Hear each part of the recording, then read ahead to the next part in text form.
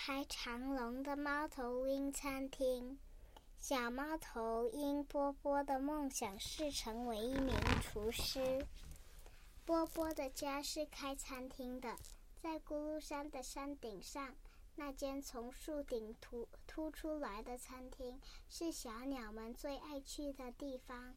厨师是波波的爸爸和妈妈，今天为了帮即将出外旅行的候鸟们举办欢送会，厨房里好忙碌。让我做做看嘛，我一直在旁边看，已经把做法都记起来了。波波很想帮忙。你还拿不动这么大的平底锅呢，爸爸笑着说，等你学会飞了，可以去森林里找果子，去牧场拿鸡蛋和起司，回来才能帮忙哦。妈妈说，我已经长大了，也可以帮忙跑腿。波波张开翅膀，试着拍了几下。这时候，一阵风吹过来，波波飘了起来。我会飞，可是风一下子就停了。波波一直往下掉，咚咚咚咚，最后波波掉到了草地上。波波抬起头，却已经看不到树顶上的餐厅。他赶紧往树上冲，咻地溜下来，试过好多次，还是爬不上去。伤脑筋耶！有人在讲话。伤脑筋是说我吗？波波循着声音和一股奇怪的味道走去。是一只鼹鼠正坐在一堆地瓜上叹气。是什么事让你伤脑筋呢？你肯听我的烦恼吗？鼹鼠说，我很会种地瓜，结果收成太多，根本吃不完，所以我开了一间地瓜餐厅，想让大家都来吃。可是我不会做菜，地瓜都烤到烧焦了。波波一听，眼睛闪闪发亮，让我来帮你做菜吧。什么？你会做菜？鼹鼠的眼睛也发亮了，有救了，要帮我做好吃一点哦。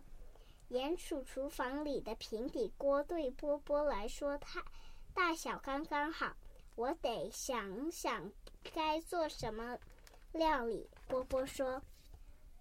波波烧开了水，把地瓜放进锅子里煮软，将地瓜去皮，加入砂糖、鸡蛋和鲜奶油混合，然后把地瓜皮当点心盘，放上地瓜泥，再涂上蛋黄，烤进烤箱后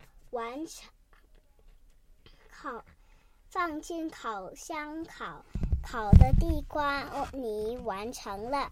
这时候，闻起来好香，甜甜的味道，好像是热腾腾的香味哦。咕噜，我的肚子叫了，动物们全都被烟囱飘出来的香味吸引过来。这时候，树顶的候鸟们已经出发旅行。候鸟不在，我们店里要冷清一阵子了。妈妈依依不舍地说。咦，波波跑到哪里去了呢？他以前都会帮忙收拾啊。爸爸发现波波不见了。波波，你在哪里？床上、柜子里都没有。波波，你在哪里？这时，从树下传来的热闹声音。在树下，咕噜山的动物们正开心地排着队呢。咬啊咬，嚼啊嚼，烤地瓜泥焗烤地瓜、地瓜蛋糕、地瓜派、拔丝地瓜、波波的地瓜料理一下子全进到大家的肚子里。我种的地瓜很受大家欢迎嘛。鼹鼠很开心地说，原来那堆地瓜越来越少。最后的客人是波波的爸爸和妈妈。哇，很好吃耶！把这道烤的地瓜泥加进我们的餐厅菜单里吧。明天开始，波波也是我们家的厨师哦。我真的会做菜嘛？波波开心地说。可是有一件麻烦事，波波还不太会飞，所以没办法回到树顶上的家。波波的眼眶里含着泪水。咕噜山的动物们看着这样，悄悄地聚在一起，计划着某件事情的然后来到波波身边，开心地说，一切包在我们身上。过了一会儿，路运来了一堆木柴。力气大的熊用斧头把木柴劈成两半，很会爬树的松鼠拿着木锤把木板沿着树干四周钉上去，扣扣扣扣扣扣扣扣扣扣扣扣扣扣，就这样一直绕着树干上往上钉。在大家全力合作下，一座通往猫头鹰餐厅的楼梯完成了。这是为了搭建你做好的料理给我们吃。隔天，很多动物已经来餐厅排队了。今天的料理是用鼹鼠种的马铃薯做的哦。波波微笑着说，多亏有波波，让我们有了新客人。爸爸和妈妈也很开心。